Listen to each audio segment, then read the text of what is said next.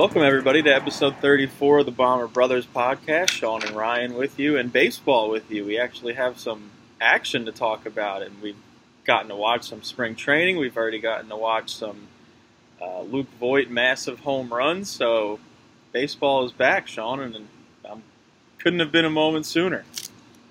Yeah, I mean, it was good to turn on the game, even on MLB Network for the first spring training game, and just see them have a little rally there in the first inning, even, and watch Torres hit a home run, and just baseball's back. And I mean, like you said, it's just watching the game in the sunshine down in Florida. It gets you pumped up for what's to come. Yeah, it definitely does. And when we'll break down what we've thought of, first impressions of spring so far, which of course history shows us a lot of that doesn't matter once the regular season starts, but we need things to talk about. But the first thing would be Andy Hicks. Pettitte. I thought you were going to say Andy Pettitte got hired. He's back again. Andrew Eugene Pettitte is back, stripped from the grips of Derek Jeter, who was trying to recreate the core four down in Miami, but Pettitte said he only wanted to come back to the Yankees. So kudos to Pettitte for being loyal to the pinstripes. But no, Aaron Hicks locked up for 7 years. What's your thoughts on this deal? It's definitely a unique deal. I mean, 7 years. Aaron Hicks is 29. He does have some injury problems, so the length of the contract could leave some people scratching their heads. But then you look at the AAV; it's $10 million a year. I don't think it's laid out exactly that way. He makes $6 million his first year. Then it goes something to like 9.5 over the last 3 and 12 over a couple in between there. So just what are your initial thoughts on locking up Aaron Hicks, who statistically has been one of the most valuable center fielders in baseball the last 2 years? Yeah, I love the deal. OPS plus the last 2 years of 122 and 123 out of a center fielder that's a plus defender. Even last year he had a down year for himself defensively, but his defensive numbers were way down last year. I'd expect him to bounce back. He's still young and athletic. And I think getting used to maybe playing with Stanton a couple games probably impacted that as well, and he lost Judge at some point. But no, I love the deal. Yeah, it takes him till he's a little bit older, but that eye that he has and patience at the plate will not go into a slump as he ages, you would hope. And power usually stays with you a little bit as well. And he could just transition into being Gardner in the last couple of years. I mean, the Yankees have paid fourth outfielders $10 million, or aging outfielders $10 million throughout their history. So I love it, even if it looks a little bad on the back end. He'll pay for the entire deal, I think, within the first 3 years, without a doubt in my mind. And then you look at the free agent market that we'd have if Hicks left after the year. And I mean, Juan Lagares is like the best center fielder that would be available. So thank God we kept Aaron Hicks, who's I know by WAR a top 3 center fielder last year, but I'd say you can't argue that he's not in the top 5 center fielders in baseball. So, yeah, I think when you combine everything, his base running, and I can't remember who tweeted out some stats, but he was one of the best in baseball at eliminating double play opportunities on the bases. You saw him do it against Tampa in the infamous Gary Sanchez game, where he somehow beat out that throw at second base on what would have been a double play, and then Sanchez wasn't running to first and he gets thrown out. But on the bases, in the field, at the plate. Aaron Hicks got on base more than anyone on the Yankees last year except Aaron Judge, when you look at OBP. So that's pretty impressive, because the Yankees had a lot of hitters last year who could work the count, and Hicks was among the best of them. He was in the top 3 percentile in the league in walk percentage. So he, for a leadoff hitter who can get on base that much, who still has that kind of speed, and also, by the way, hit 27 home runs in 137 games. I mean, if he can continue this momentum that he's been building since 2017 and getting healthy more consistently, and can put in 145, 150 games, that you have another 30 home run guy on your team. And Yeah, go ahead. no, I was going to say he really transitioned well to being a leadoff hitter for the first time in his career, sticking with the leadoff spot after Gardner faded early. Um, and like you said, he really rose to the occasion, started taking more walks and everything like that. I love the deal. Yeah, it's interesting. He's had a very similar and almost parallel trajectory as Didi Gregorius coming over in a trade where when you first see the trade, you're like, who is this guy? I mean, Hicks maybe even more so. You knew about him because he had been such a high draft pick, and the Twins just really rushed him to the majors. But like Didi, he comes over, and then the Yankees say, "Hey, we want you to kind of throw your batting average out the window, focus on getting the ball in the air more," and it's really helped Hicks. I'm just looking at his numbers, his fly ball rate, his launch angle, they were all up significantly last year, and it showed in his home run percentage and his home run and his final home run total. And I think production-wise, at least right now and for the next couple years, this is definitely a great deal. You hope that these oblique and hamstring issues don't come back and that he can stay healthy, and you hope that his defense can return to elite levels. I mean, he has a cannon of an arm. That's not an issue.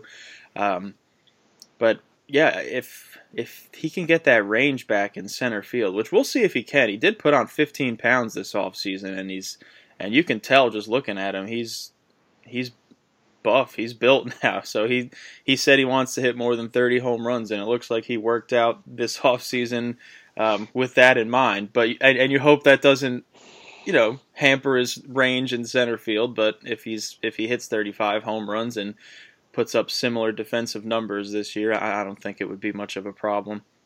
Yeah, him and Bird both seem to be beefing up for the upcoming season, but I know Cashman challenged him to be even better. So I mean, I guess that's part of his game that he's working on, and hopefully he keeps his patience. But I have a lot of faith in Aaron Hicks to live up to his contract. Joel Sherman had a piece on the deal today in the Post, and he made a good point. He said that when Hicks came over, it looked like not a bad trade because Murphy played 66 games total for the Twins. Murphy, not even. There was a time when Murphy was batting around 200 in AAA, so yeah. I don't think it ever really panned out for him. Right, but the first 2 years of the Hicks deal looked terrible. Yeah, Hicks struggled too.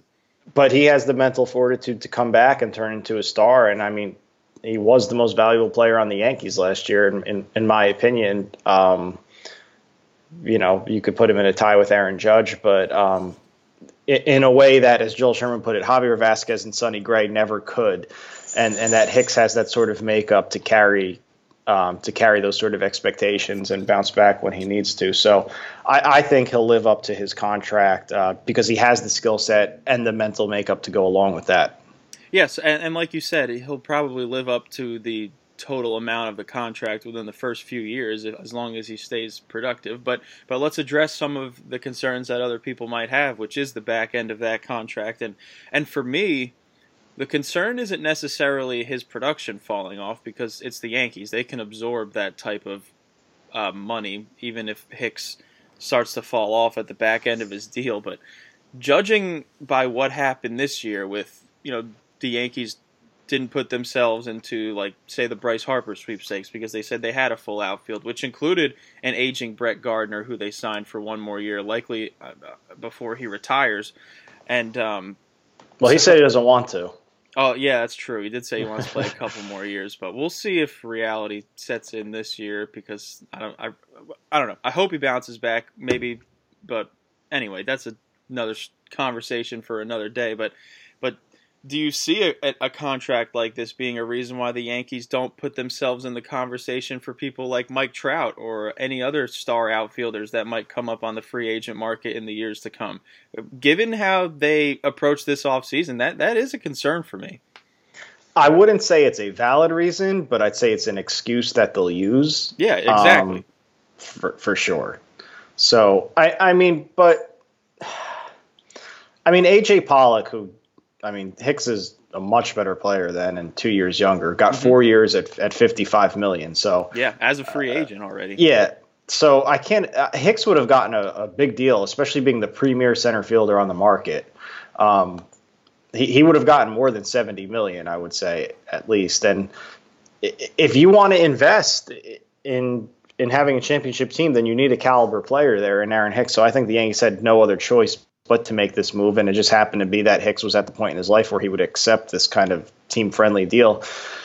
And yeah, I think the Yankees will use this team-friendly deal as an excuse to not go after Mike Trout, which, I mean, we're getting a couple of years down the road now, right? 2 years he still has? Yeah. Trout. Assuming he even makes it to free agency, he could always sign an extension, but just playing hypotheticals. Yeah. I'd rather protect against that, but at the same time, let's say Trout becomes available in 2 years. Aaron Hicks, you could go play left field and you could put Trout in center field. That's not a problem because Gardner will definitely be gone by then. I'm sure Florial will be a trade piece at some point. Come on. But the Yankees will say, "Oh, we have our center fielder already. We can't fit Mike Trout into this roster. Sorry." That's exactly what I was thinking. But you just mentioned Florial, and I think that was another big topic of conversation on social media after this deal. What does this mean for him? And just wanted to get your thoughts on it. Like you just said, Gardner will likely be gone after this year, and in 2 years, Hicks will be 31. And maybe he can shift over to left field, and you can put Florial in center field if he's still there, and he still seems like he has the type of promise that he currently holds as the best prospect in the Yankees organization right now, or use him as a trade piece. And hey, within a couple years, I think a Hicks, Florial, Judge outfield from left to right, and then you have Stanton filling in from time to time, but he'll probably be getting more time as a DH by then. But what are your thoughts? Do the Yankees trade Florial now? I don't know if they trade him right now because his stock is a little bit lower than I think it'll be. But I think they definitely save him as a piece. And I'm not so sure you have to shift Hicks off of center field so quickly. I mean, Bernie Williams was the everyday center fielder through his age 35 season. Now, at the end, it wasn't so pretty, but I mean, he was still very serviceable into age 33. And Hicks at least has an arm to go with it out there. And a lot of people are making comparisons between the Bernie extension and the Hicks extension. And I think that's fair. They play the same position, but they're both different players. Bernie, a little more of like sort of a finesse player, I guess is the word I would say, and Hicks is a little bit more toolsy. I don't think you have to talk about moving him off at least until the last 2 years of that contract. I mean, I think for 5 years he could handle center field pretty well. He's only 29 years old right now. Yeah, even if he slows down, he will always have a far better arm than Bernie did, for as much as we love Bernie, who has a bobblehead day this year. Yeah, that's true. That's early, though, right? It's like in April? I can't remember when it was. I was just bummed that most of them were on Fridays, which is like the one night that it's hard to get off work because there are a lot of good bobbleheads this year. There's a couple. I got tickets for the Star Wars Day, so I'm going to get the Jedi CC bobblehead. I'm excited about that. Well, keep your eyes out for another one laying around. Yeah, somebody stole a Sammy Sosa bobblehead from me once. We went Sammy Sosa. Yeah. Well, you should go thank him. We went Whoever stole it. I got it better for you. We went to a game after we all graduated high school. My friends and I, we went down to the Inner Harbor in Baltimore and went to a Orioles-Rangers game while we were there. And it just happened to be Orioles Sammy Sosa bobblehead day. He was still playing for the Orioles. He actually hit a home run that day. And I got up from my seat, and so did a couple of my friends, and we all left our bobbleheads underneath our seats, and somebody stole all of ours while we went to go get food and stuff. So I was robbed, but sorry for that diversion. No, it's all right. Good bobbleheads. I think we wrapped up the Hicks stuff anyway. I think we can both say that we were happy to see he was locked up, and obviously it wasn't for a lot of money. I guess the only thing left to say for me would be, do you think like you said, he could have gotten more money, which I think everyone agrees with that, given the value he showed last year. Do you think this was kind of insurance for himself, knowing his injury history, and maybe thought that this was the best move for him? Yeah, I think, well, one, they said they did mention he just had a kid. Yeah, he doesn't have to pay for diapers anymore, he said. Yeah, he made that joke, and I think he likes being in New York, and I mean, I know he's a West Coast guy, but I think West Coast and East Coast, you like being in the middle of the action. So I think he wanted to stay with the Yankees. I think he did hedge a little bit against himself getting hurt again, because with the year he had last year, that's as high as his stock has ever been, was going into this offseason. And, if he has a year where maybe he has a little bit of a dip, then that value does go down. But I mean, players usually like to bet on themselves, but some of them just are comfortable. And maybe he realized, look, like, for me, $70 million, I know how to spend my money right. Like, he seems like a down to earth guy. I can live off that, and I'll be in a good situation on a team that probably for the length of my contract is going to be contenders for the World Series, and this will be a good situation for me. So moving on from Hicks, I was about to get into spring training performances so far, but you just said bet on yourself. Oh, well, one more thing about Hicks, and I just saw a lot of people on Twitter. Oh, he's a career 236 hitter, blah, like, seriously.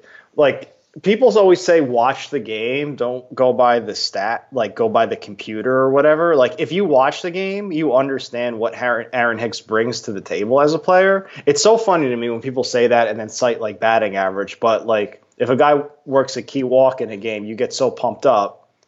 It doesn't make any sense to me. I'm glad you said that. Aaron Hicks is so much more than batting average, and so is every other player. Like, you're discounting a quarter of his at bats. It's just like, the object of baseball is don't get out. Get on base any way you can. And walks are just as good as that. Oh, and by the way, he only got into one double play last year, I think I saw. I think James Smith tweeted that. I'm not sure. But one of the researchers for yes. Yeah. He just brings so much more to the table than batting average. It's just unreal to me that people are still hung up on that. I think he had an on-base percentage of almost 370, which, as your leadoff hitter, that's great. Yeah, that seems to be the go-to argument from people who just don't want to take the time to learn new stats that might be a little more telling of a player's performance. Oh, I'd rather watch the game than go by a bunch of numbers. Well, the people that go by these numbers also watch all the games too. They just are open-minded enough to realize that there's just newer ways to evaluate a player that are more,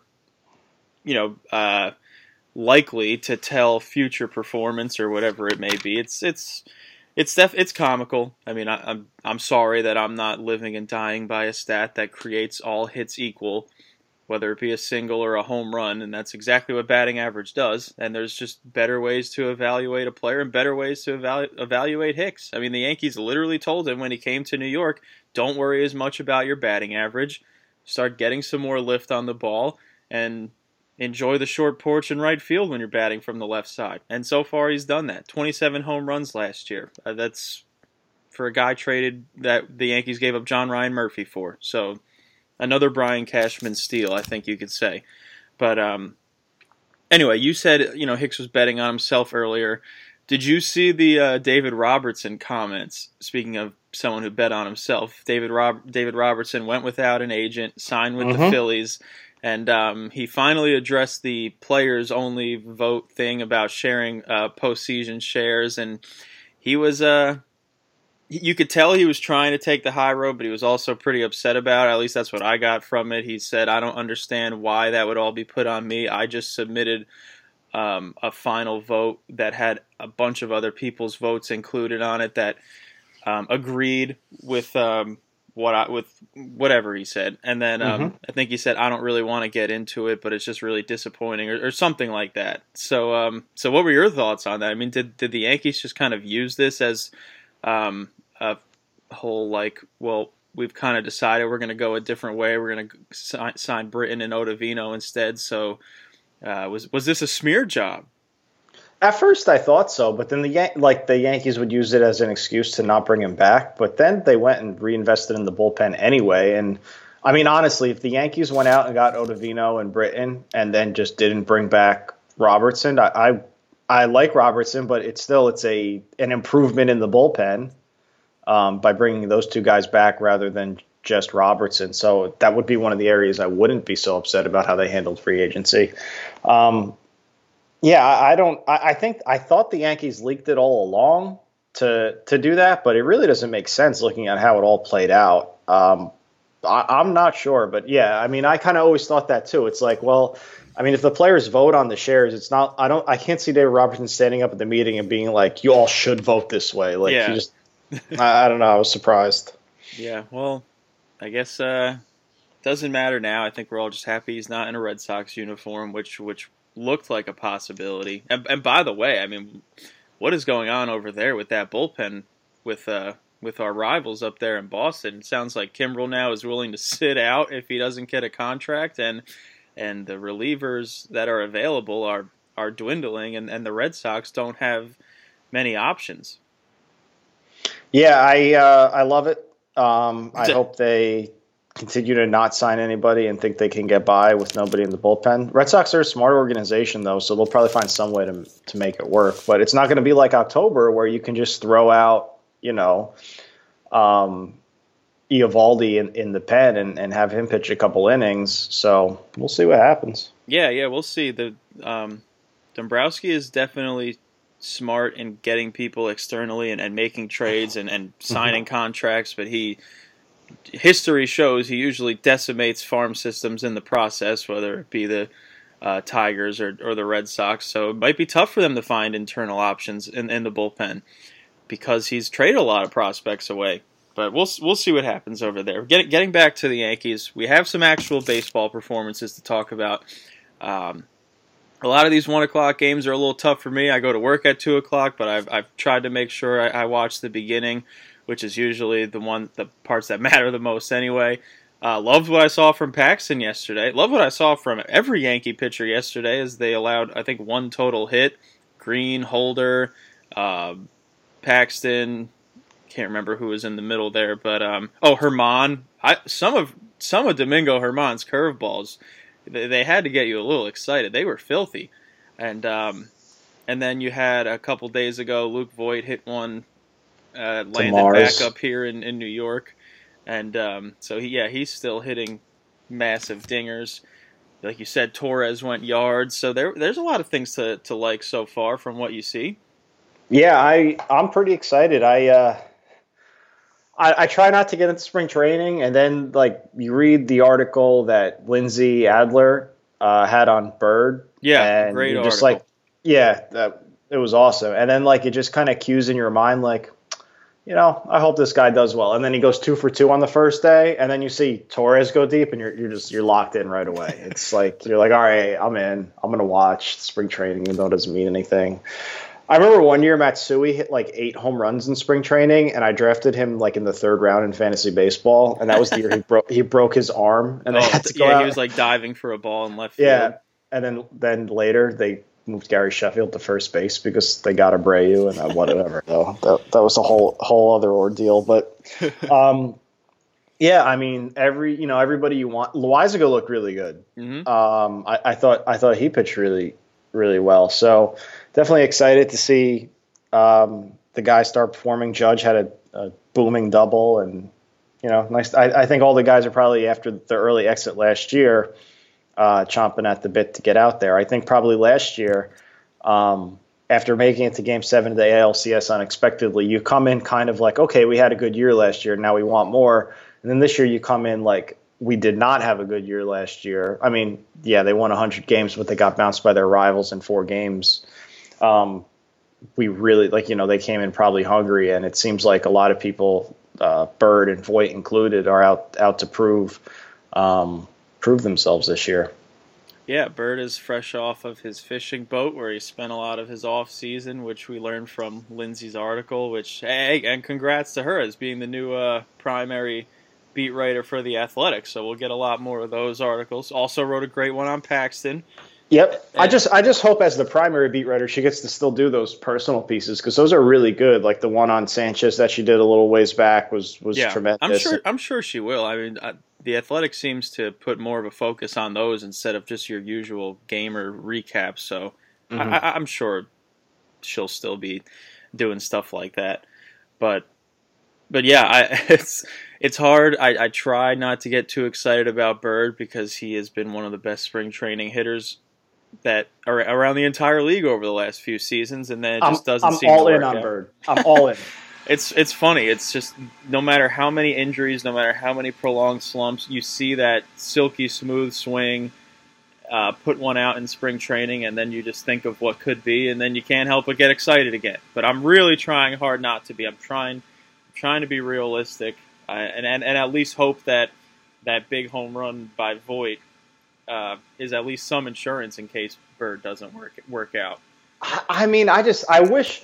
Okay, that's the other thing we should talk about. Is Stanton did admit that hamstring really bothered him last year. Yeah. Which I think is obvious. Usually I don't like when guys come out and say that kind of stuff. I'm like, don't, like we know you don't need to say it to make yourself feel better, but I do think it was obvious enough where we all knew that. But I mean, if he could play left field and Bird and Voit both have monster springs, and you could just DH Voit and play Bird at first, I mean, that'd be the ideal scenario because you go from Gardner and Stanton and Voit, let's say, to Bird and Stanton and Voit. I mean, that right there is a combo that's going to hit you at least probably 90 homers if they're all healthy and playing up to their potential. Yeah, that's exciting to think about. We'll have to see how much they want to keep Stanton in the outfield. I mean, he's what, 30 years old now? Stanton? Yeah. I don't think so. Is he? 29. I'm going to look it up, but let's talk about something while we look it up. So theoretically, he should be able to play a regular left field role. He comes from the National League where he played right field every day. So I think the only reason why we saw a lot of him at the DH role last year was A, before Judge got hurt and the Yankees had some outfielders, and B, because that hamstring was clearly bothering him. And even through that hamstring injury, he was the best hitter on the team during that stretch when Judge went out. And, I mean, he kept the Yankees afloat during that time, trying to make up for Shane Robinson's productivity. Yeah, he stands 29. 29, okay, there you go. So I wasn't that far off. Nah, I don't know, I picture him as young still. Yeah, well, he's younger than me, but... All right, well, I guess, we talked about things that looked promising, things that didn't look as promising.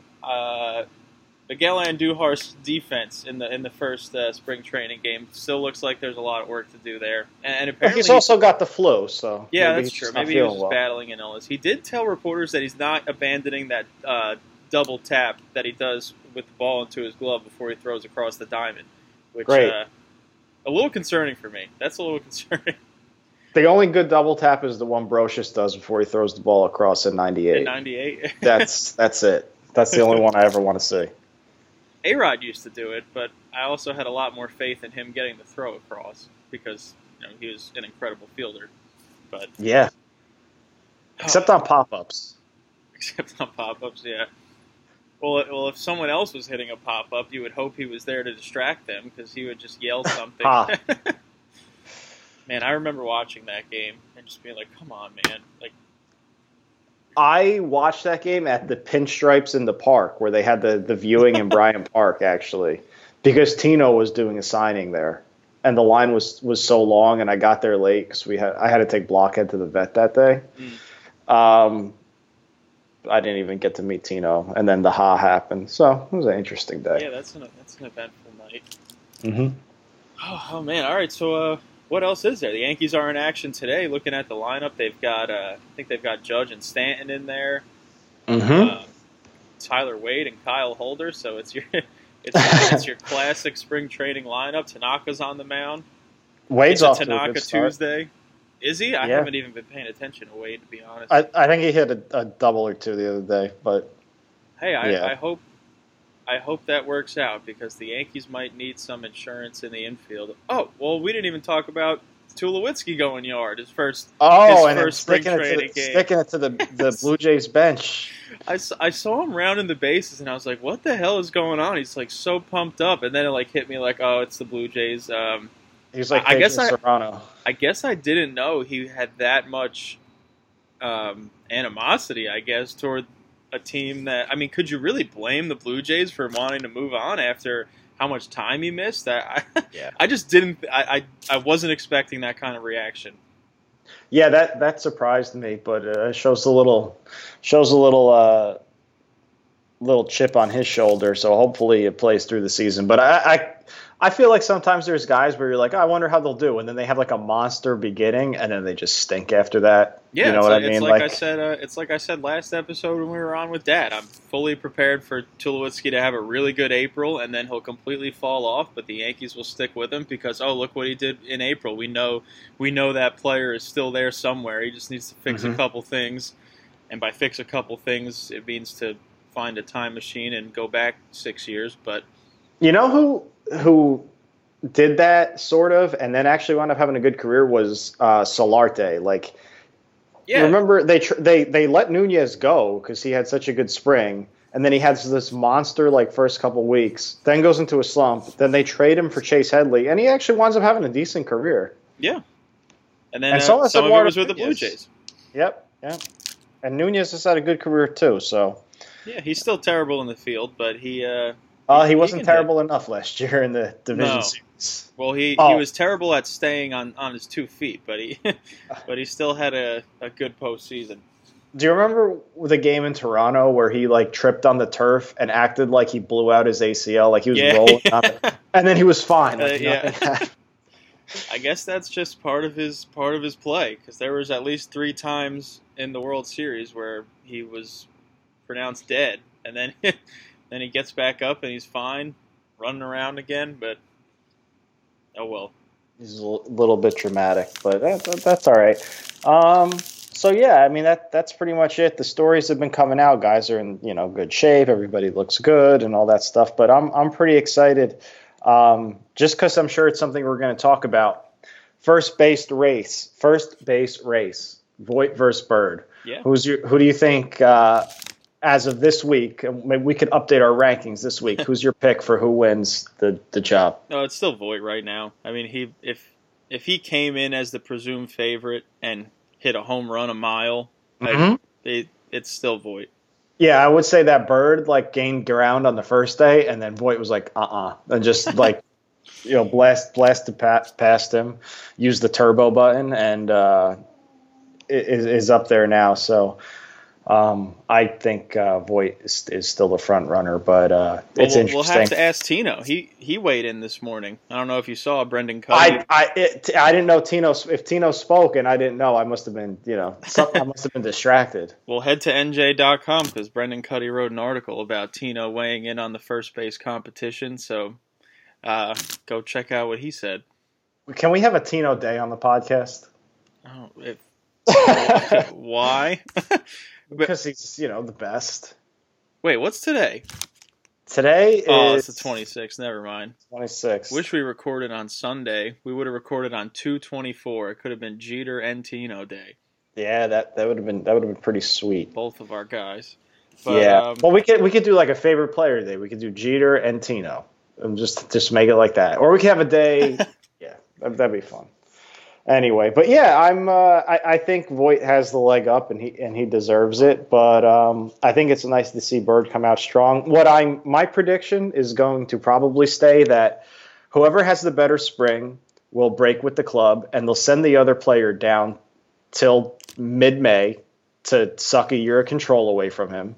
Yep. Because that's what they do. And then they'll bring them up and move Stanton to the outfield and DH one of them. I think that if they're both producing at their respective levels, and that's what I think is going to happen. There'll definitely be some service time manipulation going on there. Yeah, which reminds me, The Athletic just came out with an article. Apparently Chris Bryant opened up about that whole process, so I'm definitely going to read that and see what kind of BS that he was dragged through during all that.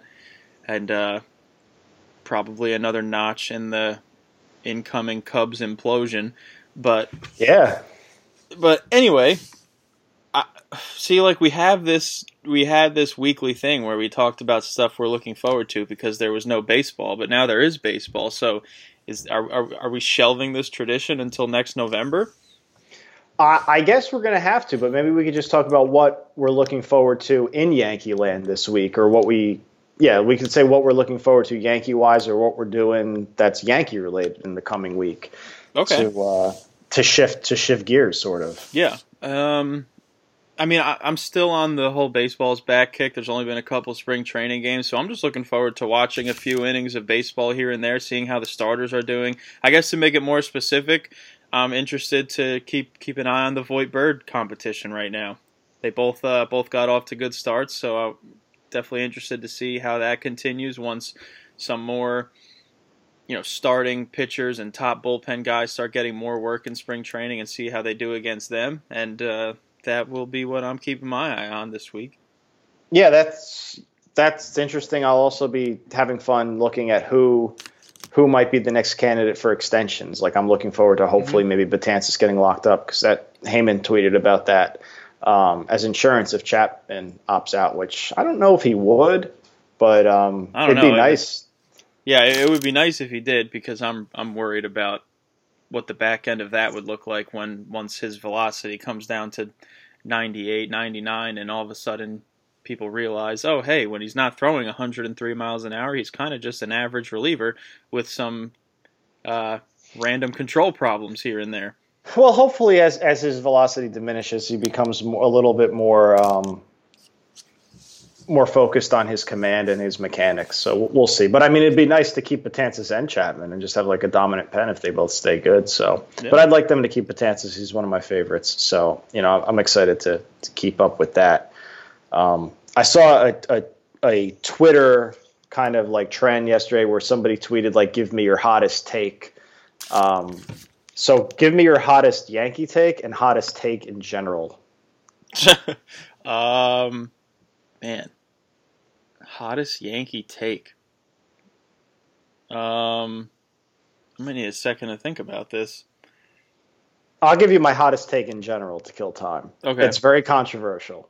What? I think The Godfather is overrated and Goodfellas is better than Godfather. Oh, both man. 1 and 2. That is a hot take. One that I would consider to be terrible. I'm the Okay, I guess if we're doing movies, I always was under Well, I'm just saying, like, that's just a hot take. Like, people disagree with that. Yeah. People disagree with me that Scarface is incredibly overrated, which I think it is. Okay. Yeah, that's a fair one. All right, so do you have a hot Yankee take? Yeah, Derek Jeter's overrated. I was watching those clips from Curb when the guy says Derek Jeter's the most overrated shortstop, and yeah, David gets all upset. I mean, I think I don't know. I don't think he was overrated as a Yankee, but I guess my real Yankee hot take would be that if the Yankees. Well, that's not a hot take either. I was going to say if the Yankees keep Pettit, then they win the 2004 World Series. But that's really not a hot take. No, I don't think that is a hot take. Oh man, I don't know. What is my Yankee hot take? I have no idea. Bird's hitting 30 this year. That's my hot take.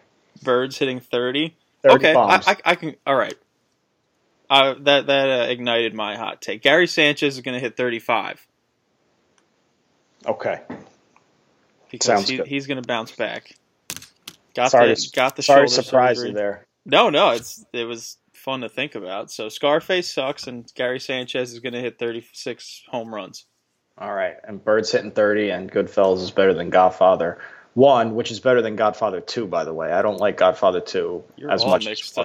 Godfather 1's better than 2. I'm sorry. Oh, well, you finished The Wire, so what did you think of The Wire? Most overrated, not terrible show at all, but this most overrated show. All right, so I really enjoyed season 3 and 4 a lot. If all the seasons were like that, I'd be like, all right. But when you put it on the same level as Breaking Bad and The Sopranos, I have an issue with that. Like, I think it's a good show, but I don't. I think The Wire is better than Breaking Bad. To me, those two are on one tier, and Breaking Bad and The Wire is one tier below it. It's still a good show, but when everybody works it up to be great, It's like kind of like when everybody said to me that Last Jedi is, well, not everybody said, but you read all the reviews. Last Jedi is great. It's the best Star Wars movie ever. Like, I can't wait to. And then you go and you see it, and you're like, all right, it was good. It was good. Yeah. So then you're let down. So that's how I felt about The Wire. I absolutely hated the ending so much. Like, season 5 was easily the weakest, but I thought season 2 was actually. But that could have been my hot take. Everybody says that, but my hot take is that season 2 was one of the best seasons, aside from 3 and 4. I liked the whole Sabaka storyline. Yeah, I see season 3 and 4 to me were definitely head and shoulders above the rest.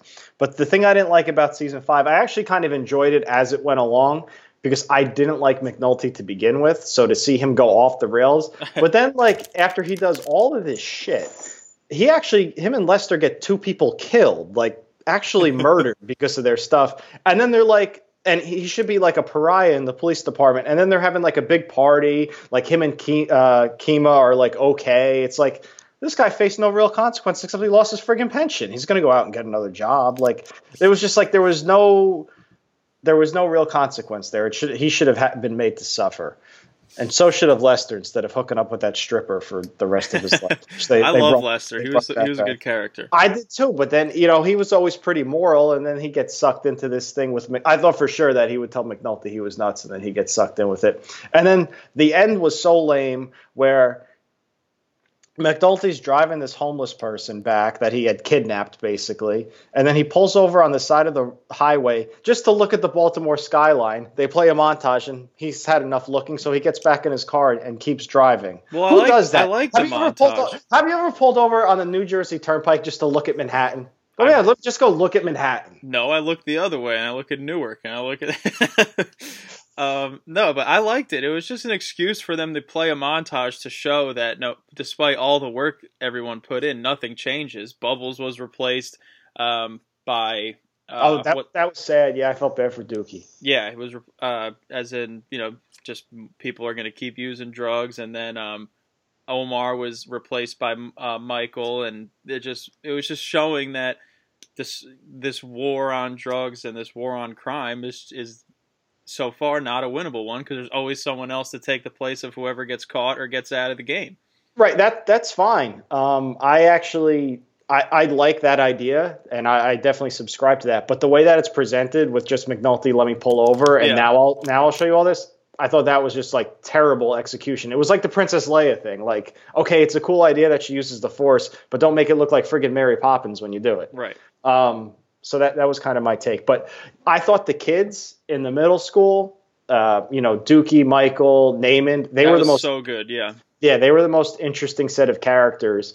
And then also season 3 when it deals with sort of Avon and Stringer. Be quiet, Kimura.